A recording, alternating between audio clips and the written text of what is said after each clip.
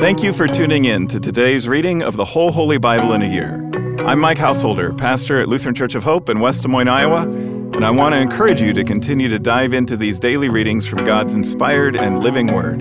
It's a healthy spiritual habit that will strengthen your faith and bless your soul.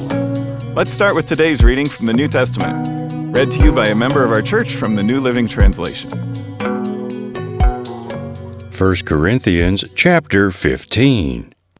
Let me now remind you, dear brothers and sisters, of the good news I preached to you before. You welcomed it then, and you still stand firm in it. It is this good news that saves you if you continue to believe the message I told you, unless, of course, you believed something that was never true in the first place. I passed on to you what was most important and what had also been passed on to me. Christ died for our sins, just as the Scriptures said. He was buried and he was raised from the dead on the third day, just as the Scriptures said. He was seen by Peter and then by the 12.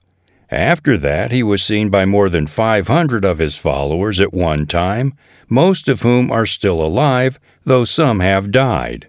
Then he was seen by James and later by all the apostles. Last of all, as though I had been born at the wrong time, I also saw him.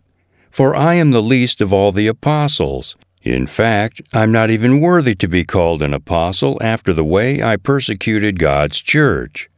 But whatever I am now, it is all because God poured out His special favor on me, and not without results. For I have worked harder than any of the other apostles, yet it was not I, but God who is working through me by His grace. So it makes no difference whether I preach or they preach, for we all preach the same message you have already believed. But tell me this, since we preach that Christ rose from the dead, why are some of you saying there will be no resurrection of the dead? For if there is no resurrection of the dead, then Christ has not been raised either. And if Christ has not been raised, then all our preaching is useless and your faith is useless. And we apostles would be lying about God, for we have said that God raised Christ from the grave. But that can't be true if there is no resurrection of the dead. And if there is no resurrection of the dead, then Christ has not been raised. And if Christ has not been raised, then your faith is useless and you are still guilty of your sins. In that case, all who have died believing in Christ are lost. And if our hope in Christ is only for this life, we are more to be pitied than anyone in the world. But in fact, Christ has been raised from the dead. He is the first of a great harvest of all who have died. So you see, just as death came into the world through a man, now the resurrection from the dead has begun through another man. Just as everyone dies because we all belong to Adam, everyone who belongs to Christ will be given new life. But there is an order to this resurrection. Christ was raised as the first of the harvest, then all who belong to Christ will be raised when He comes back. After that, the end will come, when He will turn the kingdom over to God the Father, having destroyed every ruler and authority and power.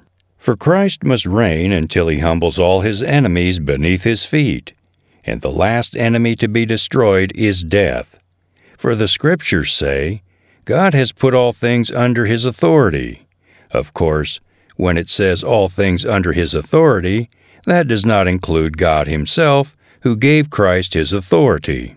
Then, when all things are under His authority, the Son will put Himself under God's authority, so that God, who gave His Son authority over all things, will be utterly supreme over everything, everywhere.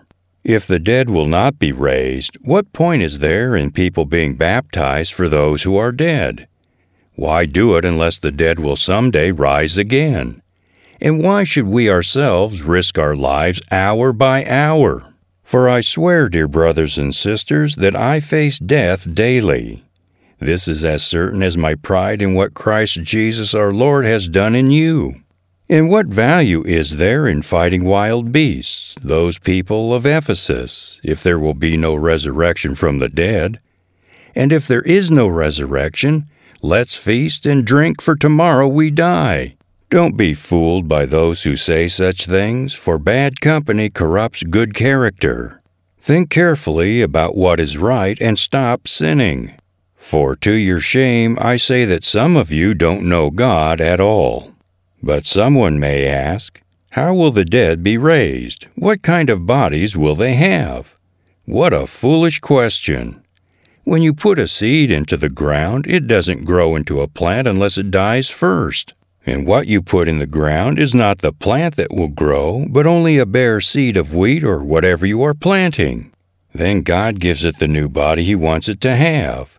A different plant grows from each kind of seed. Similarly, there are different kinds of flesh. One kind for humans, another for animals, another for birds, and another for fish.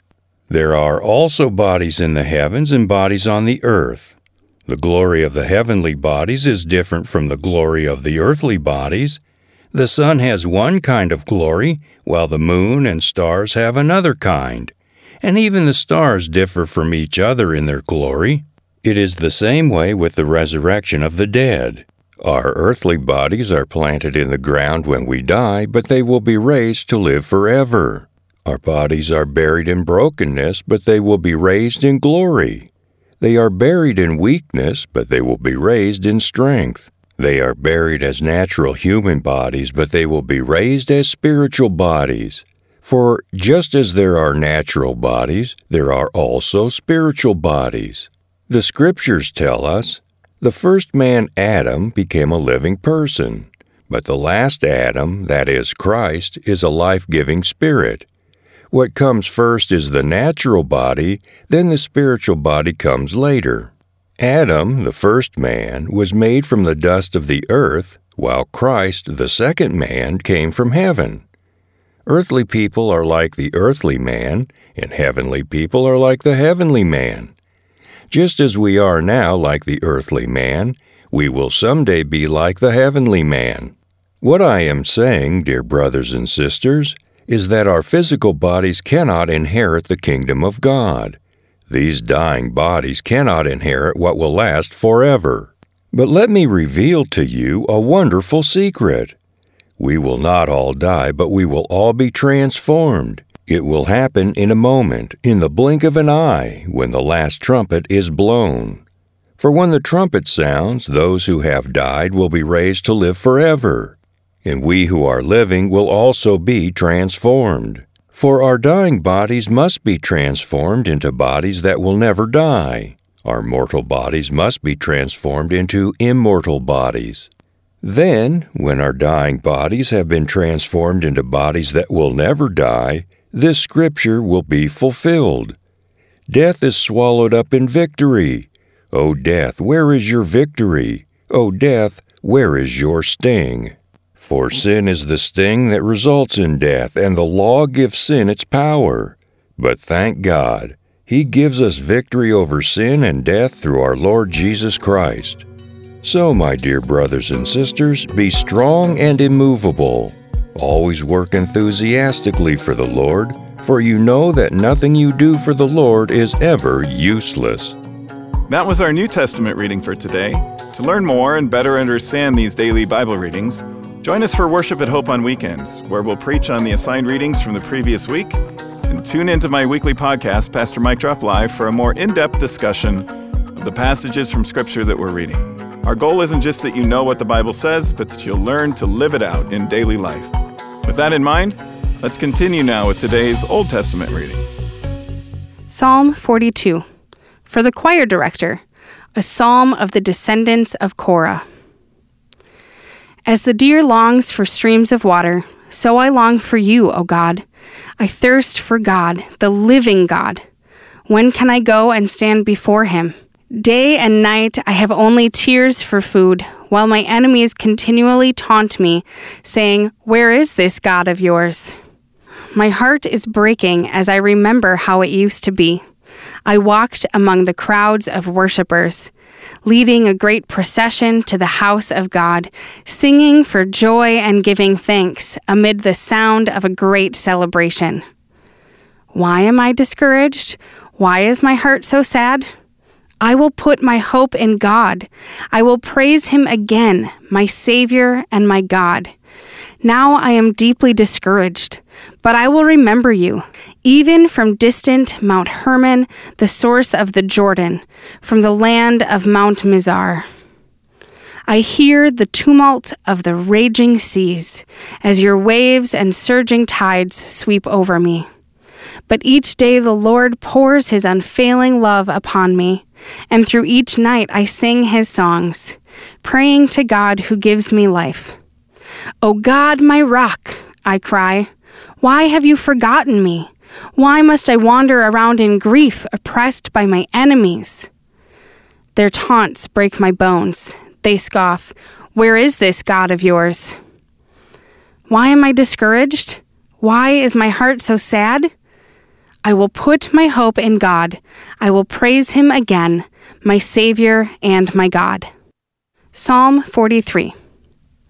Declare me innocent, O God. Defend me against these ungodly people. Rescue me from these unjust liars. For you are God, my only safe haven. Why have you tossed me aside? Why must I wander around in grief, oppressed by my enemies? Send out your light and your truth. Let them guide me. Let them lead me to your holy mountain, to the place where you live. There I will go to the altar of God, to God, the source of all my joy. I will praise you with my harp, O God, my God. Why am I discouraged? Why is my heart so sad? I will put my hope in God. I will praise him again, my Savior and my God. Psalm 44. For the choir director, a psalm of the descendants of Korah. O God, we have heard it with our own ears. Our ancestors have told us of all you did in their day, in days long ago. You drove out the pagan nations by your power and gave all the land to our ancestors. You crushed their enemies and set our ancestors free. They did not conquer the land with their swords. It was not their own strong arm that gave them victory. It was your right hand and strong arm and the blinding light from your face that helped them, for you loved them. You are my King and my God. You command victories for Israel. Only by your power can we push back our enemies. Only in your name can we trample our foes. I do not trust in my bow. I do not count on my sword to save me. You are the one who gives us victory over our enemies. You disgrace those who hate us. O God, we give glory to you all day long and constantly praise your name. But now you have tossed us aside in dishonor. You no longer lead our armies to battle. You make us retreat from our enemies and allow those who hate us to plunder our land. You have butchered us like sheep and scattered us among the nations. You sold your precious people for a pittance, making nothing on the sale. You let our neighbors mock us. We are an object of scorn and derision to those around us. You have made us the butt of their jokes. They shake their heads at us in scorn. We can't escape the constant humiliation. Shame is written across our faces. All we hear are the taunts of our mockers. All we see are our vengeful enemies. All this has happened, though we have not forgotten you. We have not violated your covenant. Our hearts have not deserted you. We have not strayed from your path. Yet you have crushed us in the jackal's desert home. You have covered us with darkness and death. If we had forgotten the name of our God or spread our hands in prayer to foreign gods, God would surely have known it, for he knows the secrets of every heart. But for your sake, we are killed every day. We are being slaughtered like sheep. Wake up, O Lord. Why do you sleep? Get up. Do not reject us forever. Why do you look the other way? Why do you ignore our suffering and oppression?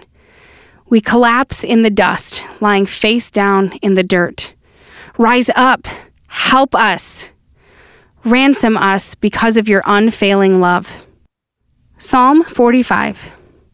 For the choir director, a love song to be sung to the tune Lilies, a psalm of the descendants of Korah. Beautiful words stir my heart. I will recite a lovely poem about the king, for my tongue is like the pen of a skillful poet. You are the most handsome of all. Gracious words stream from your lips. God himself has blessed you forever. Put on your sword, O mighty warrior. You are so glorious, so majestic. In your majesty, ride out to victory, defending truth, humility, and justice. Go forth to perform awe-inspiring deeds. Your arrows are sharp, piercing your enemies' hearts. The nations fall beneath your feet. Your throne, O God, endures forever and ever. You rule with a scepter of justice. You love justice and hate evil. Therefore God, your God, has anointed you, pouring out the oil of joy on you more than on anyone else. Myrrh, aloes, and cassia perfume your robes. In ivory palaces, the music of strings entertains you.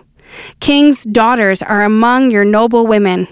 At your right side stands the queen, wearing jewelry of the finest gold from Ophir. Listen to me, O royal daughter. Take to heart what I say. Forget your people and your family far away, for your royal husband delights in your beauty. Honor him, for he is your lord. The princess of Tyre will shower you with gifts. The wealthy will beg your favor. The bride, a princess, looks glorious in her golden gown. In her beautiful robes, she is led to the king, accompanied by her bridesmaids. What a joyful and enthusiastic procession as they enter the king's palace. Your sons will become kings like their father. You will make them rulers over many lands. I will bring honor to your name in every generation. Therefore, the nations will praise you forever and ever. That concludes today's readings. Thanks again for tuning in and taking this journey with us through the whole Holy Bible in a year. To more easily find this daily Bible reading podcast, hit the subscribe button.